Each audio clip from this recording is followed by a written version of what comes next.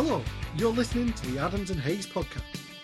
The podcast where two blokes who really should know better try to make health and safety a little bit more interesting. So first of all, a quick reminder to all occupied higher risk building owners, managers or principal accountant persons, they have until the 1st of October to register their buildings with the HSE. The primary and secondary legislation is available if people need to check if their building fulfills the criteria. If you do need assistance, drop us an email, info@aahcs.co.uk, or contact your competent safety advisor. So Dan, how are you? Yeah, I'm okay. I'm a bit buzzed. It's been a long week. A lot of deadlines converging all at once. Yeah. A little bit like that good old saying where you wait for a bus for I don't know how long. I actually don't know what the saying is, so I'm going to butcher it. So enjoy this. You wait for a bus for ages and then they all come at once. Something like that. Cool, that'll do. We know what you're talking about. Yeah, that's been my week. How was yours? Really good. Juggling a lot of things, but I had quite a lot of joy and satisfaction out of this week. Had deadlines and things to meet, and a lot of departments relying on support, which has been good, and quite a lot of stuff outside of work that's been happening too. So all in all, a pretty good week. So I think this week, the podcast, we're going to move things around a little bit. I was going to say, yeah, we've been doing it for a while, haven't we? We've sort of done our top 3 first podcasts, and I think we're starting to try and hone it a bit, aren't we? Yeah, I'd say so. So yeah, I think this week we're going to do a bit more of an extended news edition. Cool. So should we get into it? Yeah, sounds good. I think you're up first this week. The story that I wanted to focus on is it's not really been in the news. I actually think you brought it to my attention, which is that the HSE served an improvement notice on a client in August with regards to welfare. So I think one of the things that is worth mentioning before I dive into this is, for me, this looks like the first time the HSE have ever gone after a client for welfare. I don't know how accurate that is because the HSE's records are really difficult to navigate. Yeah, they are. So it could have happened before, but what it looks like is, given some of the stuff that's been going on in the construction industry over the last 12 months, first of all, there was this Freedom of Information Request Act release that the HSE had to respond to back in... I think it was about February, wasn't it? Yeah, and they've since come out sort of saying, well, it was and it was and it this and it this and it and all the rest of it. But for all intents and purposes, they released some internal guidance in sort of February time, off the back of a Freedom of Information request, which is great, good. You and I were quite comfortable with that. It sort of didn't surprise us in terms of what the HSE was saying. It's something that we're quite used to advising people on. But it sort of sparked this chain of events that we were kind of expecting that the HSE would say, okay, we've given you a bit more clarity now. Everybody seems to have been moaning about Schedule 2 for the past however many years. Schedule 2 from CDM regulations. Everybody seems to be moaning about it for the last 2 years. Well, we've now given you some more clarity, so we're going to come and enforce it.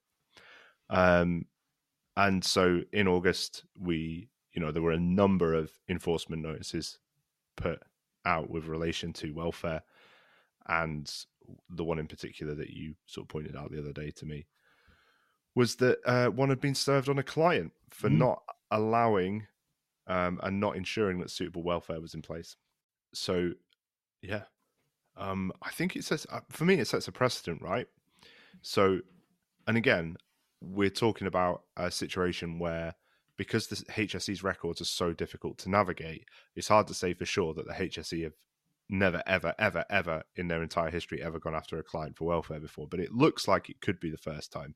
And obviously, if you're listening and you think, hang on a minute, Dan's got this completely wrong, please, by all means, drop us an email or comment on social media and let us know, because I find this stuff really interesting and love to expand my horizons.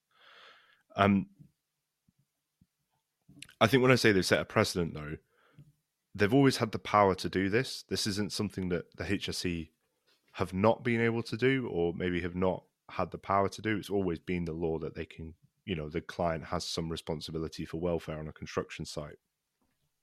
But it looks like they're starting to sort of come good on the promise that, well, they didn't make a promise, they didn't make any statements or anything, but it looks like they're starting to, the chain of events is starting to go in this direction of, and we've had this information in January that's kind of added more clarity, and now we're in a position where the HSE are looking at clients as much as they're looking at contractors. And yeah, I think it's something that's important to pick up on, because clients will rightly start to feel a little bit of a sense of concern, right? Mm. They're going to sort of start to feel like, well, are they going to come after me? Like, am I going to be in trouble? And I think I wanted to pick this up because there's a couple of things that clients can do. And I think this is one of the things that clients often sort of start to struggle with, particularly in the construction industry, because you can be trying to manage a contractor in the right way without overreaching or without crossing that client contractor boundary that a lot of people have different names for. And it can be really hard to know, well, if the HSE are coming after the HSE are coming after clients, what do I do about it as a client? And I think there are three things, right? So make sure you've got a contract. That sounds mad, but it's so hard to manage a contractor without a contract. I think one of the things that gets passed around a lot is that we don't want health and safety professionals going around as police officers. I mean, that's fair enough, right? Okay, leave the job of the police to the police. But we need some sort of mechanism to manage third parties. It becomes incredibly difficult to manage a third party when they're not. Well, when they're a third party, it's really easy to manage your own staff because you can use your own internal processes and your HR processes and all the rest of it to get people to do what is right with regards to risk assessments. But when you start to throw contractors into the mix, it's like, oh, how the heck do we do this? This contractor is a completely other organization that does things in a completely different way to us, and we want them to do it this way, and they're not doing it. Well, that's where a contract comes in. So you agree in a contract, and then you build in your mechanisms into the contract in order to manage those risks. And actually, if you've got a contract that you use and you can evidence you use, you should be in pretty good stead if the HSE come around and say your contractor's welfare is not right. But you need to be able to prove you've used it. There's an interesting thing we throw around all the time, which is Section 40 and 41 of the Health and Safety at Work Act. And we try really hard not to talk about health and safety law to any great extent in our content, because it can kind of get a little bit boring. But you've got to be able to prove you've done the right things. You've got to have the evidence. That's Section 41, and you have to prove it to the Health and Safety Executive, which is Section 40, not the other way around. It's not, lots of people know about that. So your contract is a way of doing that. It's a way of capturing, no, we've instructed them, we've asked them to do this, and we're working through a contractual mechanism to try and get a result here. So that's the first thing. If you're worried about it, if you're worried about this content in terms of, if you're worried about the context in terms of welfare, that's something to manage, right? Time and resource, we talk about that all the time. The amount of jobs you go onto and you'll ask the question, where's the welfare? And people go, we haven't got money. Okay, right. Well, again, that's where a contract comes into it, because most contracts will have a mechanism in them where a contractor can go back and say, right, we've got this risk that we didn't identify when we started, but it's a risk we need to manage. It's going to cost X amount. Can we have a discussion about it? Most contracts will have that option in them. Clients then need to respond to that. So you either need to turn around and be able to say, we've already paid you for it.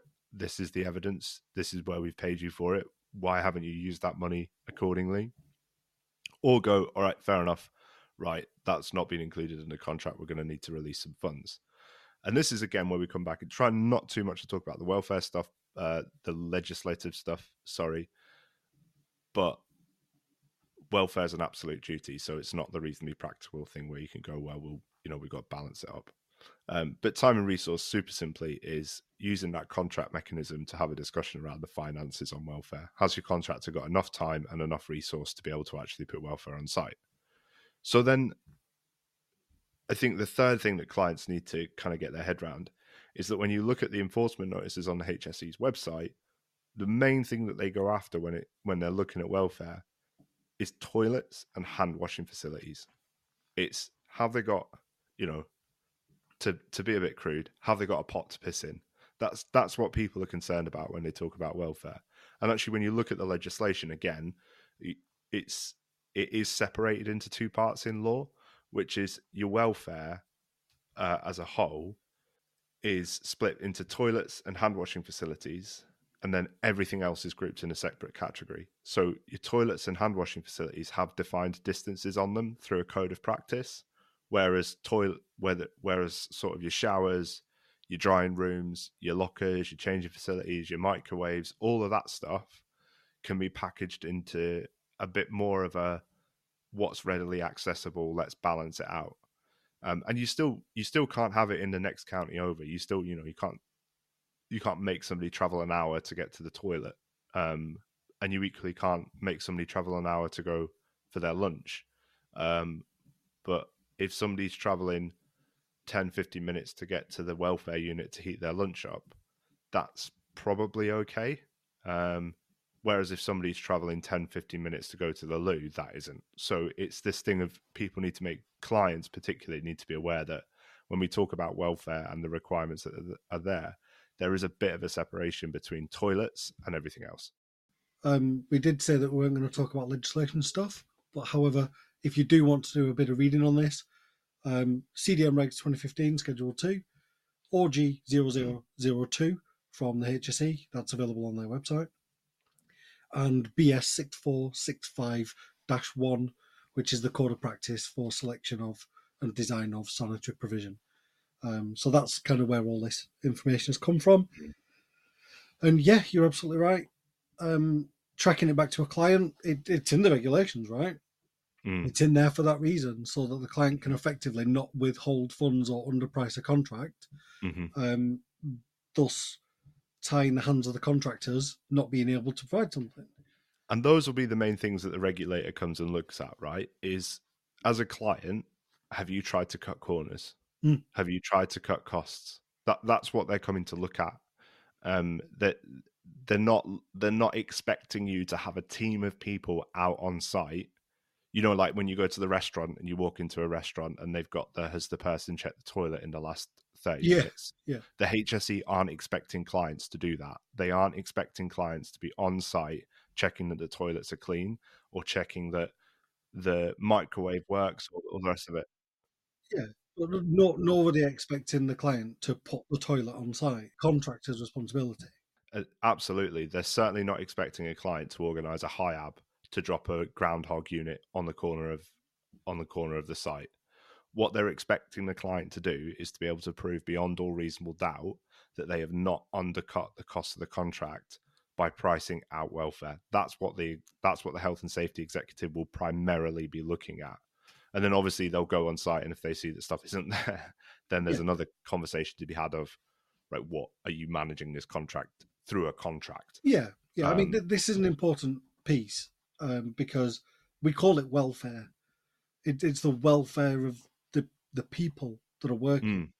It's also the health of the people that are working. There's all sorts of problems that can arise if you need somebody to cross their legs while they get the work done, or they need to travel long distances in order to access something that, if you worked in an office environment, for instance, and somebody said, just let you know, toilets are out of use for the next 6 months. If you need the loo, go home. Well, I live an hour away. And the people that work on your construction site are an hour away. And we kind of are talking less fixed construction right now. I mean, there's literally no reason why fixed construction shouldn't have Schedule 2 fully in play. We're talking about things that are slightly more difficult to do and program manage and project manage. Yeah, program management and project management is a big topic there. And that is at the heart of the CDM regs. I mean, I think I often say to you when we talk about it, if you look at an NEC contract, so new engineering contract, 3 or 4, which are, like I say, acronized, don't know if that's a word, as NEC 3 and NEC 4, and then you read them in conjunction with the CDM regs, there are loads of similarities.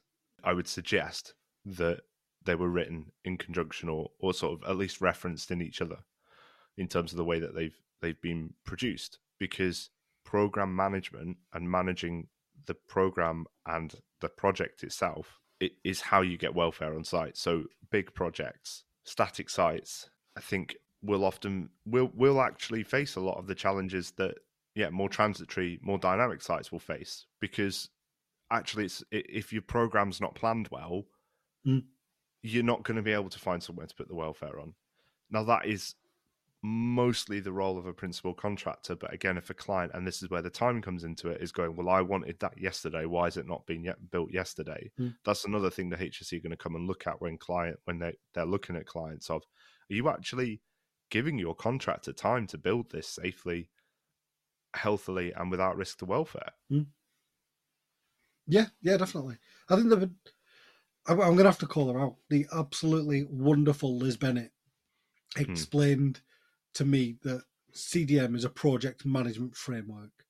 People see it as a set of health and safety legislation, but it's a project management framework. The whole contract piece that you spoke about in managing your contractors through the use of a contract is because we're not, or the client isn't, an enforcement body. Yeah, so they have no power over the contractor other than moving everything out of criminal law, putting it into civil law, then holding them to account using the contract. So yeah, once those kind of two key things were explained to me by the absolutely wonderful Liz Bennett, everything became a lot clearer on what needed to be done and why it was done in that manner. As CDM advisors, we spend a lot of time talking about toilets. We do.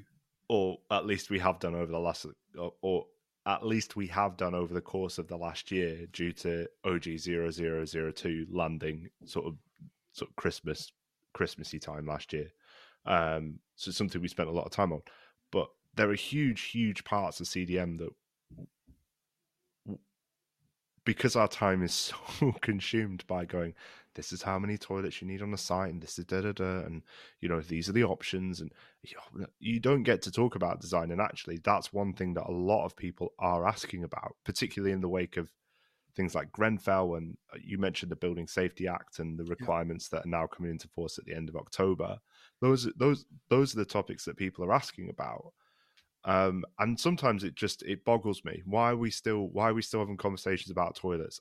I get it. I get that they're probably going to cost some money, and I get that it might be a bit of a faff to get it on site, and this and this and this. But like, we have got bigger fish to fry than having these continually talking about something that is a basic human right, and let's just get on with it.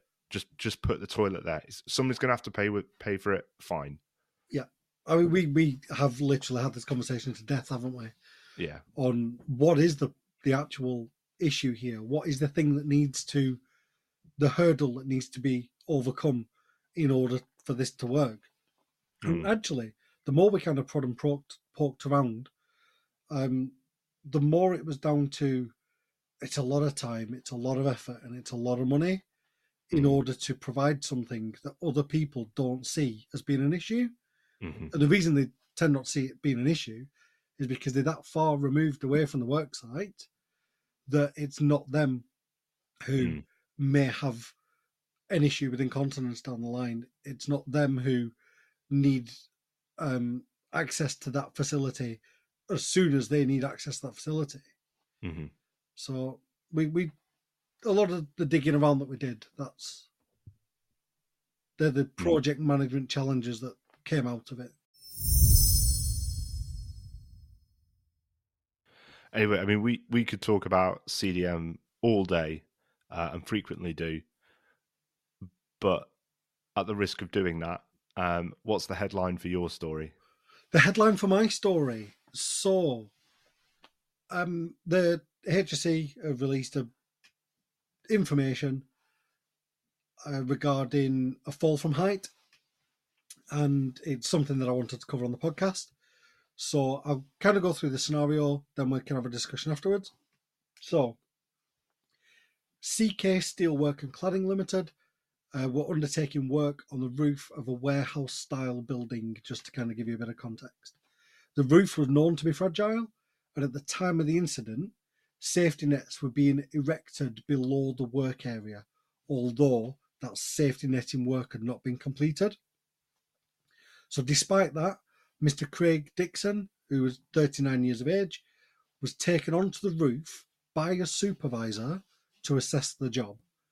While crossing an area of the roof that was not protected by the nets that were being erected underneath, he stepped onto a weak skylight which gave way, and he fell headfirst around 10 metres onto the concrete floor below. So, for the listeners, bit of a trigger warning, you might want to mute us for the next 10 seconds. Ready? Okay. Mr. Dixon shattered most of the bones in his face, his hands, and his wrists. He lost 4 teeth and severely damaged his knee. He spent 6 weeks in intensive care and was confined to a wheelchair for 5 months. Since the accident, he's endured constant pain, and 17 months later, he's still unable to work. So here's the impact in Craig's own words. The accident broke every bone in my face and knocked out my 4 front teeth. This has made me have zero confidence and major anxiety, which I now have to see a psychiatrist for every week. My nose was badly broken, which has left me with no sense of smell, and I have difficulty breathing through it. Before my accident, I was a very physically and mentally active person and attended the gym on a daily basis, and I was a keen fell walker, and I liked to socialise. I'm now left in severe pain and now have anxiety, and I'm always anxious and find it hard, if not impossible, to do anything that I did before the accident. So the company pleaded guilty to breaching 4.1 of the working at height regs. This refers to the employer ensuring that working at height is properly planned, appropriately supervised, and carried out in a manner which is so far as reasonably practicably safe. They were fined £16,000 and ordered to pay £4,462 in costs. Mm-hmm. So that's the scenario. What I'd like to talk about is supervision. That was clearly an issue if the supervisor thought that it would have been advisable to go and effectively do that survey of the roof before the nets were erected. It clearly had been risk assessed because somebody turned around and said, you're going to need safety nets because that's a fragile roof. Why would you choose netting, or why would you not wait for the nets to be erected before going up there? I'm wondering if time kind of played a factor in this. But being a massive advocate for safe working at height, fall prevention is better than fall arrest.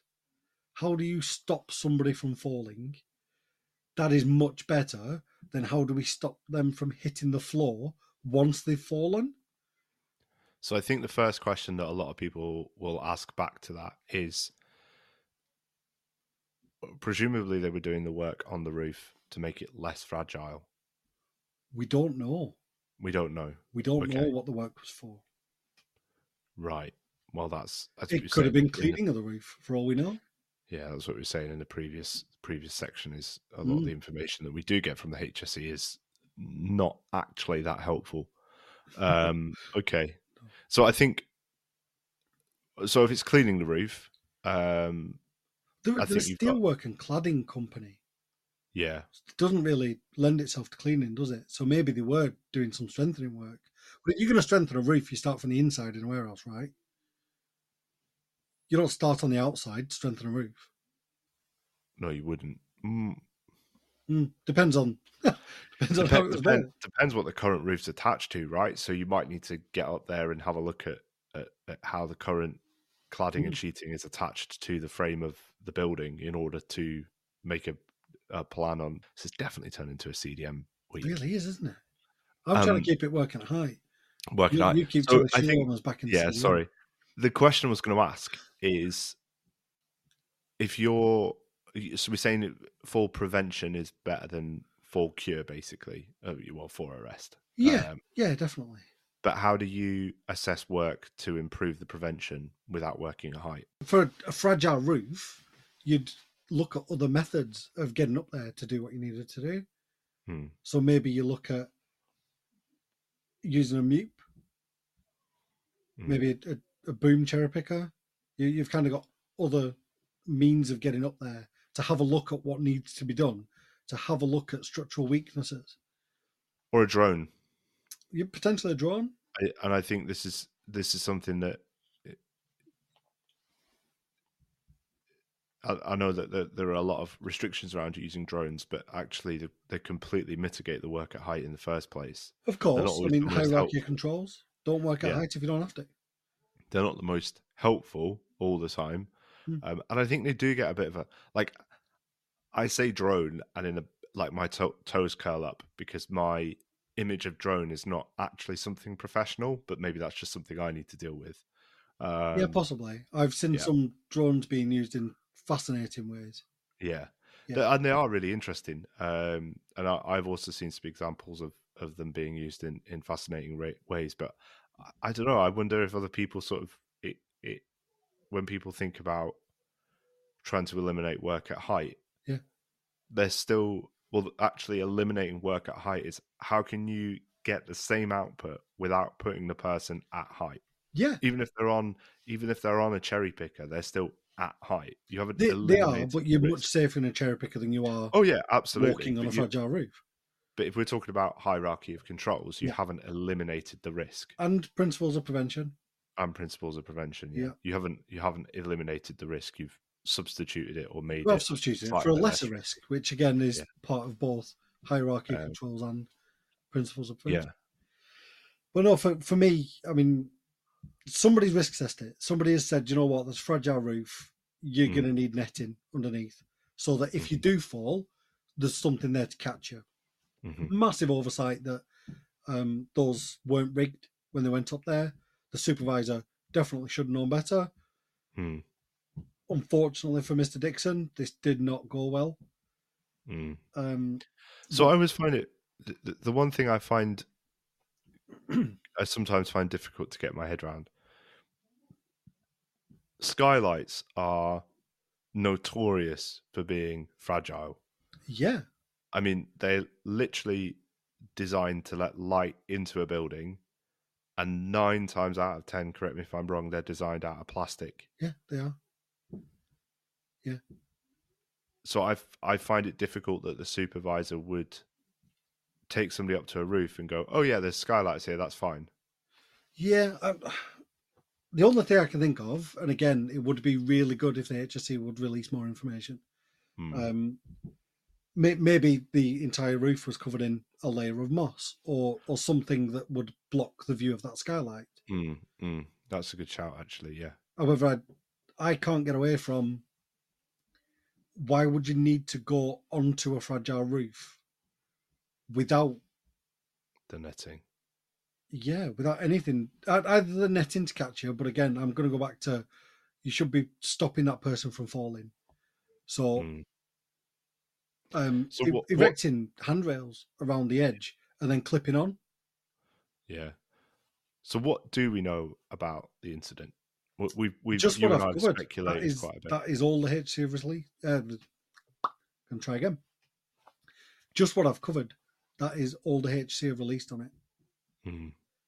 They, as we know, the HSE like to go, it's this regulation that's been broken or breached. This is how much people were fined. This is what happened to the individual. Well, actually, we need a bit more meat on the bones on the investigation.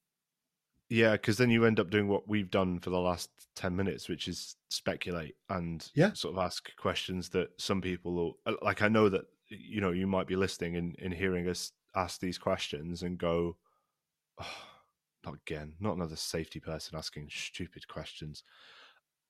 But it can be really hard not to do that because we get so little information out of the regulator when things go wrong.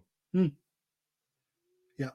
I'm wondering if that's kind of defense mechanism from the regulator. Don't know. The less we publish, the less people can pick holes in.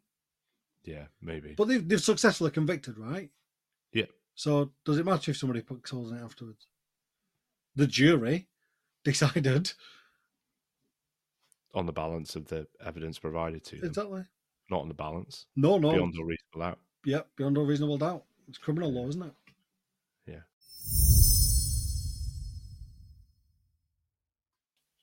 So I think we probably will tie it off then. I think one thing we should say is to you at home is we're still very much shaping this podcast. I think it's mad that we're only on podcast 4 because I feel like, well, it's episode 3, but we've done 4 because we did the pilot as well, and we're still shaping it. And it's really odd to me to say, oh, we're only on that doing that 4th recording, because it feels like we've been doing it for ages. Yeah, well, we did do a 5th, if you remember, but we decided not to air it. Yeah, that was just me talking rubbish for half an hour. Nobody needs to hear that. But yeah, it does feel like we've been doing this for a long time already. Yeah, we need people's feedback. We need people to say, this is working, this isn't working, this is what we want more of, this is what we want less of. Yeah, definitely.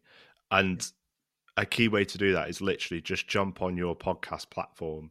If you're on Spotify, you can give us 5 stars if you feel like we deserve it, or less.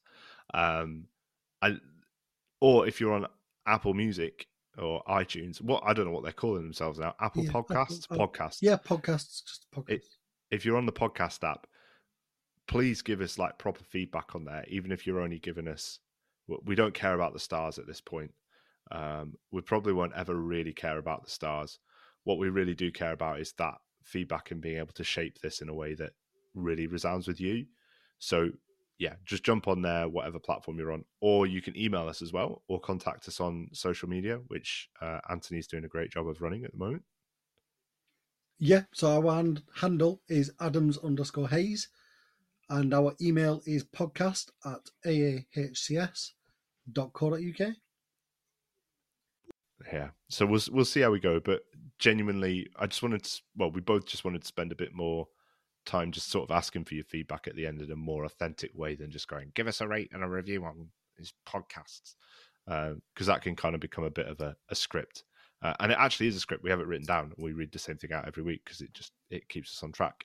But we ask for that because it means a lot to us and it helps us develop this podcast. Yeah. And definitely. We thank a big thank to all. I think we've got 79 regular listeners. So a big thanks to each and every one of you for listening and for what you've been able to give us so far in terms of shaping this. Yep, well said. Well said. So before we close this episode, I would like to take a minute to thank colleagues at my current workplace. I've enjoyed the past 18 months, and I hope the people within the company continue to challenge status quo. I've had pleasure to work with some amazing, talented and passionate people, and I'm sure they will all go on to achieve incredible things. I'd also like to give a massive thank you to Dan. We've been working together for over a year, and in that time we've achieved more than anyone expected. Dan, keep smashing it, and hand on heart, you have continuously impressed and amazed me. Oh, thanks, mate. That's so kind. Oh, that's very kind of you. Thank you. So, for now, thank you and goodbye. Until next time. Stay safe, stay well, and stay healthy.